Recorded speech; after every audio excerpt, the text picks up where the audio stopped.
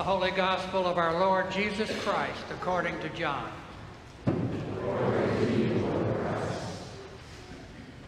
Jesus said, "If you know me, you will know my Father also. From now on, you do know him and have seen him."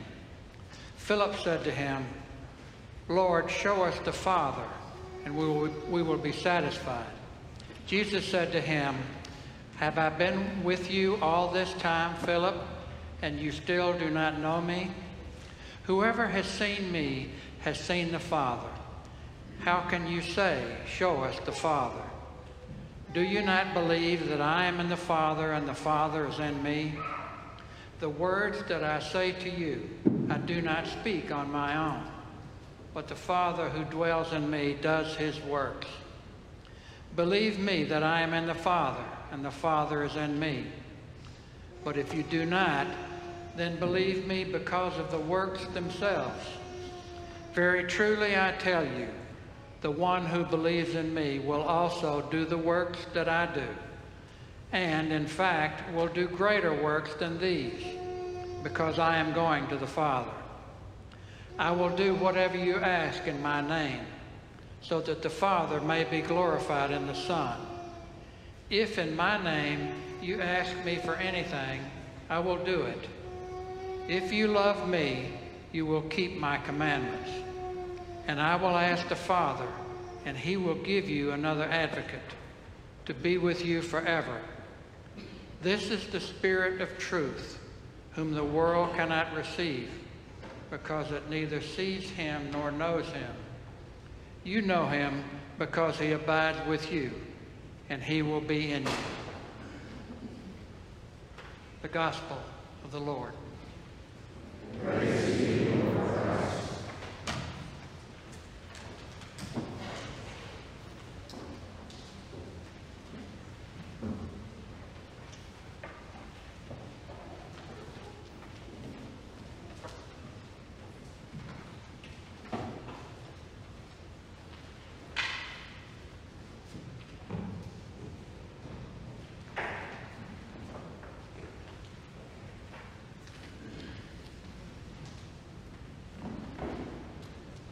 I speak to you in the name of God, who is Father and Son and Holy Spirit. Amen.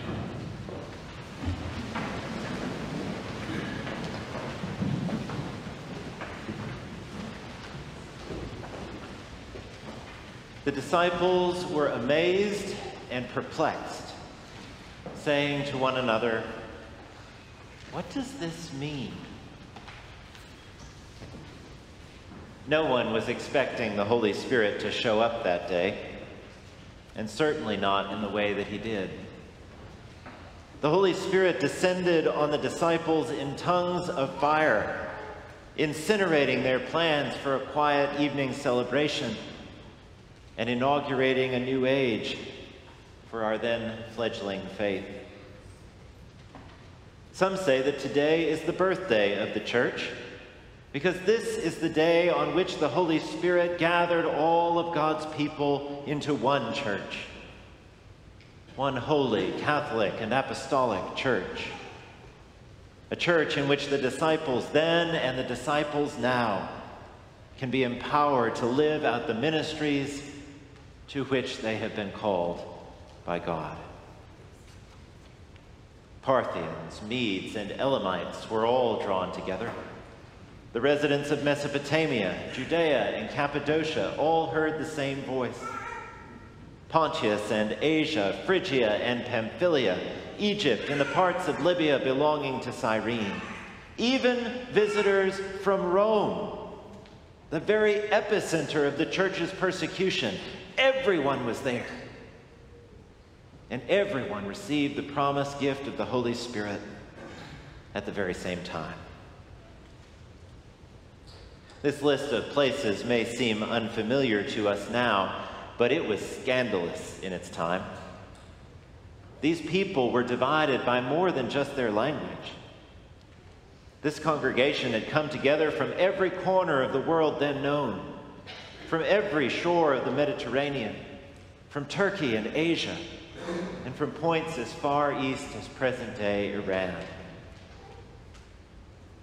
the Holy Spirit chose to descend upon a congregation of people that disagreed with one another, upon a congregation of people who had been at war with one another, and upon a congregation of people who regarded as heresy the worldviews of almost everyone else in the room. In an age wherein tribal identity meant everything, the Holy Spirit drew together the least likely of alliances, and he called it the church. For the first time since the Tower of Babel, a common humanity emerged on the face of the earth, and the Holy Spirit called it the church. No creed was promulgated on that first Pentecost. No list of doctrines was published. All that was required for membership in the church on its so-called birthday was a common conviction that Jesus Christ, the incarnate, crucified, and risen Lord, was the Lord of all creation. As St. Peter said, quoting the prophet Joel, "Everyone who calls on the name of the Lord shall be saved." The church's heritage of simplicity and equality and inclusion is worth our remembering, because the unity of that first Pentecost was fleeting. Almost overnight, St. James would convene a council in Jerusalem to determine who qualified for membership in the church, who was in and who was out. By the 4th century, Constantine was codifying doctrines and punishing heretics. The East and the West parted ways in the 11th century, never to be reunited, and the Catholics and the Protestants followed suit 500 years later. In our own day, we have seen the church divide itself over issues of race and gender, of sexuality and gender expression, our generation's new litmus tests for faithfulness and fidelity. Indeed, the unity of the church's infancy quickly gave way to the fractiousness of its adulthood.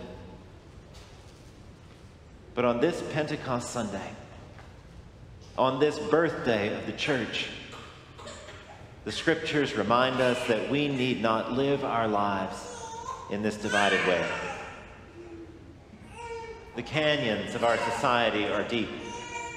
Rich and poor, black and white, educated and not, women and men, English speakers and Spanish speakers, citizens and immigrants, Republicans and Democrats, Presbyterians and Episcopalians, Southerners and Northerners, the list goes on. What a scandal it would be if the Holy Spirit did again today what he did on that first Pentecost. What a scandal it would be if the Holy Spirit appeared to all of us at once, at the very same time, such that no one group of people could lay claim to having any special standing in the household of God. What a scandal it would be if the Holy Spirit caused us truly to hear and to understand each other for only the second time since Babel, enabling us to set aside our rhetoric and our punditry of other people. Everyone who calls on the name of the Lord shall be saved. Though your neighbor's values may offend you, though their opinions may make your blood boil, though their ancestors may have shamed and humiliated your ancestors, God loves us all just the same. The promise of the Pentecost story is that all of God's people can and will be drawn together across every divide into one community of faith, and that God will call that community of faith the church.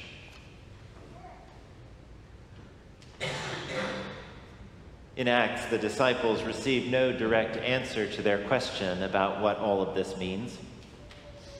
But after 2,000 years of experience and reflection, perhaps we can begin to formulate an answer for them. Pentecost means that there is no chasm too wide for God to bridge. Pentecost means that those who are filled with the Holy Spirit have the power to reject the divisiveness of the status quo and to lay claim to our shared heritage of equality. Pentecost means that we need to be about the work of making disciples from all walks of life and from every corner of the world. We need to be about the work of bringing all people into relationship with God and with each other. We need to be about the work of growing this complicated, countercultural thing that the Holy Spirit calls the church. So let's be about that work. Let's look beyond our divisions to see the face of God in unexpected people. Let's let everyone truly mean everyone. And let's begin today. Amen.